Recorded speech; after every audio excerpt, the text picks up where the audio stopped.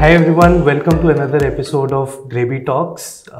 Today we have an in-house guest, Muzammil, with us. He is the head of the licensing group here at GreyB. He's the man behind the 5G report that GreyB published. This report got cited eventually by IAM, Bloomberg, the US Department of Justice, the US PTO, and the like. And he's the expert on 5G from GreyB's.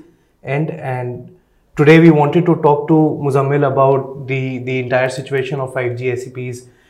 Where is this trend heading? What is happening new in the industry? And Muzammil, great to have you on this show. Hi. Welcome. So, thank you, Dhruva. I think I should say it's been my childhood dream to be a part of podcast, especially GreyB Talks of Dhruva. You know, the great Dhruva. It's being lovely here. Yeah. Great to have you. And so, Muzammil, let's kick off by talking about the 5G SEP report. I want to know from you the story behind this entire thing. Like, where did this idea originate? How was your experience of going through the patents and doing this report? When you started, did you think this will turn out to be something as big as this? What happened behind the curtains? We would like to know that. Well, no, means I had never thought that this would be such a huge thing in the market, but we had some ideas. We wanted to give this to the industry. So I still remember it was like in 2017, 2018, the litigations in the 4G, they were at the peak. The talks about the 5G had started, and there were a lot of research papers, articles coming out, in the market, which were talking about which company is leading the 5G research, which type of, companies are going to launch that first. So all that was happening. During that 2018 era, we had also seen a lot of litigations where the reports, these kind of reports, were used by the juries to for the verdicts, right? And at that point in time, it was like that similar thing has to be done for 5G. So that was the seed, actually. That's how it came to the mind, that similar thing should be done in 5G, because that is going to be and the it was successor, probably the right? right time. Yeah. But I think, it was just an idea. To implement it, I still remember discussing it with multiple team members, discussing it with Deepak Chakshu. How would we be able to actually do such a study at such a large scale? Analyzing more than 10,000 patents, you'd need a very big team, you need investment, you need people who are experts in that, right? How would we do that? So eventually we kept on talking about it. We started creating a plan. We created a plan with a journey that if we start from here, this is how we want to end up, and we end up publishing the first version of the report in 2020. And that's when it clicked us. In the first version, we did around 6,000 patents, and a lot of traction. It got a lot of traction. A lot of companies cited it. Media houses cited it. They started coming into to interview us, wanted to talk more about this. A lot of companies, means whosoever had a look at that report, that guy wanted to talk to us. So I took around more than 200 calls in 1 year, in that 2020 itself, where we were talking and explaining about our methodology, and that's where it clicked us that this is exactly what the industry needed. So we continued doing it, and then published the next version, and it just exploded. Yeah. Great. And we talked about, this was a huge effort, like 10,000 patents, 10,000 plus patents manually analyzed by your team of researchers. There must have been so much coordination required, quality checks, making sure that the assessment is unbiased and fair and correctly done. Huge investment of all the hard work that went into it.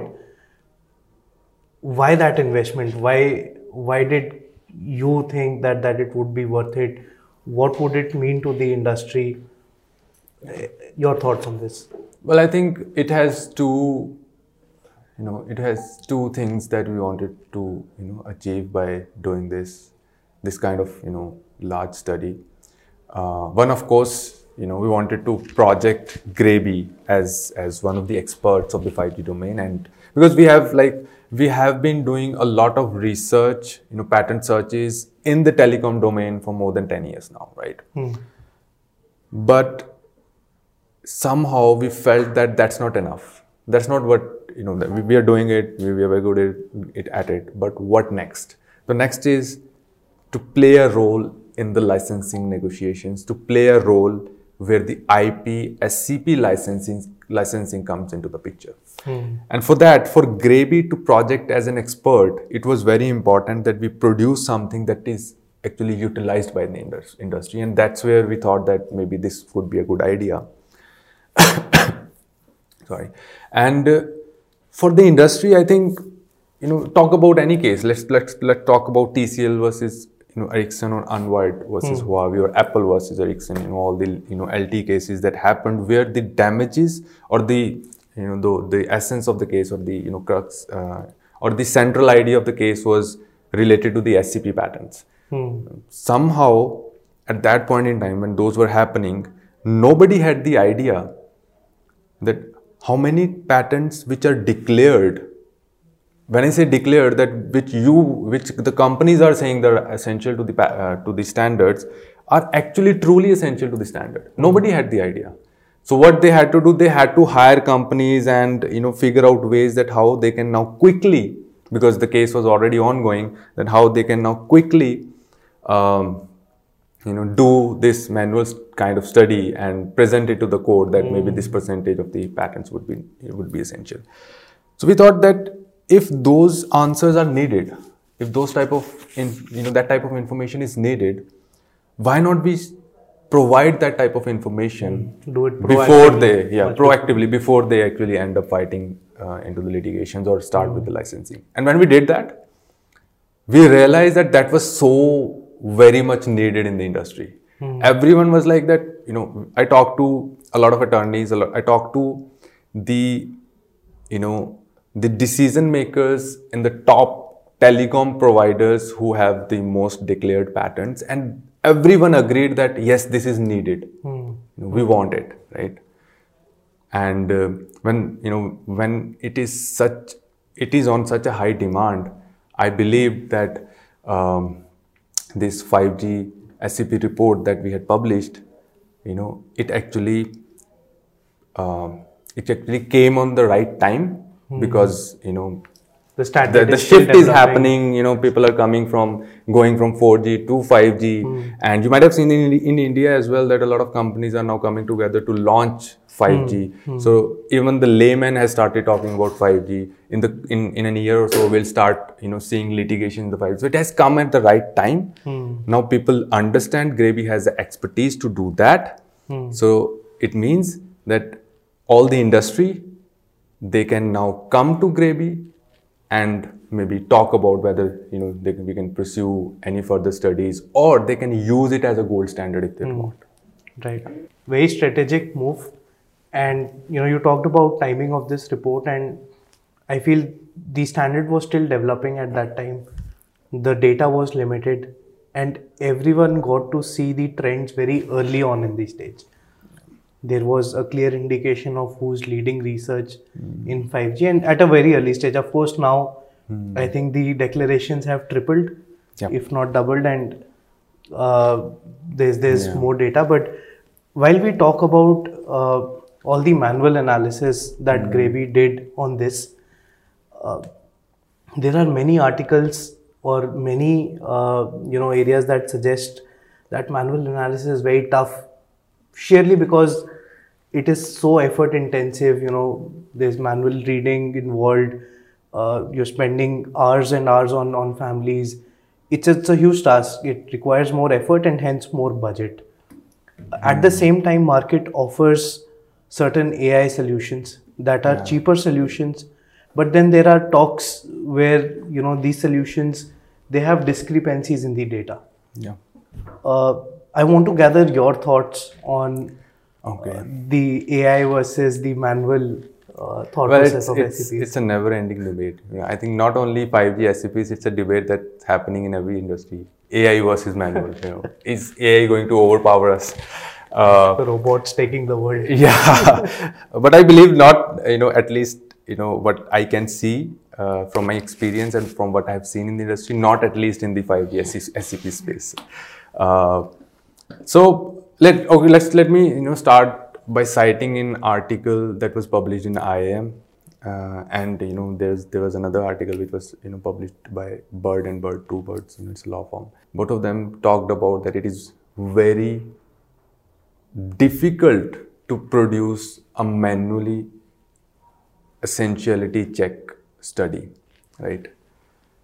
At the same time, both of them agreed that you cannot rely on AI because we don't understand the algorithms. Now, when I read this, of course, since I have done this, manual study, I have my own opinions, my own, for example, experiences. My perspective is that we understand that AI is not reliable at this point, at least at this point in time, right? What happens after 5 years, let's not maybe think about it. But you also understand that the data, that is declared, it is very essential to understand which patterns are actually truly essential to the standard. But AI is not reliable. What are you going to do? So you have to, get it checked by manual, by a manual intervention now. Now, when companies say that it is difficult, I'd say it is not difficult. It is just expensive. You need to put some money, investment in, right? That's the only thing. There are hundreds, thousands of experts, IP experts, telecom experts. We have a team of experts who in and out are doing the essentiality checks, right? It is expensive, but I think we here talking can consider it as an expensive thing, but related to the amount of money that depends on this particular report or particular study. How much do you make? Yeah, by absolutely. A true analysis like this. So there are billions of dollars which are getting exchanged because of the SCP licensing terms, right? And these are the things. These are the billions of dollars that I'm talking about. These are the ones that we get to know by reading the articles, by talking to different people. But there are a lot of licensing agreements or the out of the court settlement that happens that do not come out in the industry. So it's a $1 billion industry as a whole. So if you're going to spend a few $1 million, if companies come together and spend a few $1 million in identifying who actually leads, let's forget about who actually leads. Let's just talk about that. What's the actual ratio of truly essential patterns to the ones which are declared? I think it would be easier in the licensing negotiations.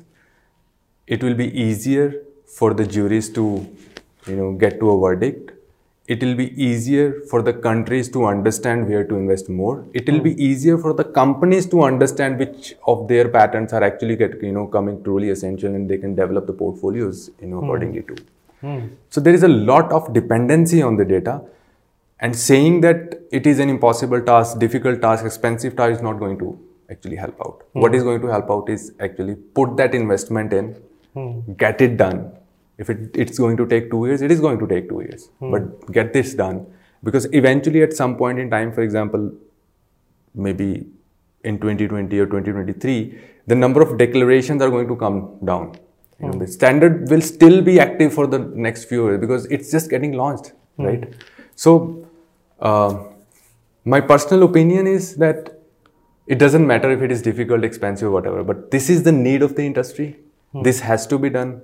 If you are not going to do it, somebody else is going to do it. They will have the data, but you will not. So they'll, of course, have the upper hand. Cool. And with that, you've answered my fourth question as well. I wanted to ask you to, kind of summarize and tell us what the need of the hour is. And I think you've said it in a very nutshell that there is a need for a unbiased report with kind of probably a manual analysis which shows the true picture, and then everybody gets to utilize that data and do more fair negotiations, maybe lesser litigations, lesser money spent in negotiating rather than and maybe better earnings from it. Yeah, I think it's very important for the industry to understand that, of course, for the industry and for all the declarants, even if they are coming out as new declarants to the 5G industry, this standard is going to be applicable in a wide variety of technology areas. So you cannot just limit it to telecom or the mobile handsets, right? It is going to be healthcare, it is going to be automobile, it is going to be IoT. So every device is somehow going to be connected to 5G in future, right? In the coming, or in fact, it's already happening. So now IP, we already know, plays a very significant role, whether it comes to the research, whether it comes to the money at the end of the day, right? But it plays a significant role.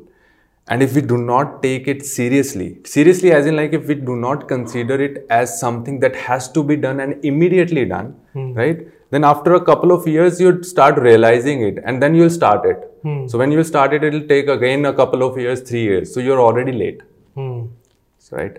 So it's more of like, I talk to the industry experts and you do it now or you're never going to get the data. Right. So it's like that.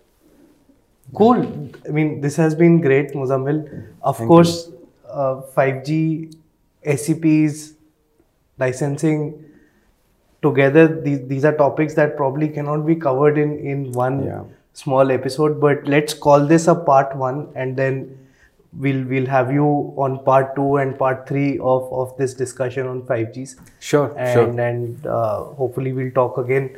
Thank you so much. Thank you, Dhruva. As I said, my childhood dream has now come true. I can now, sleep a peaceful life. I can have a peaceful life. Everything achieved. Bye. Thank you, everyone. Thank you for viewing this, and we'll come back to you with a part 2 of this discussion with Muzammil once again. Take care. Bye-bye.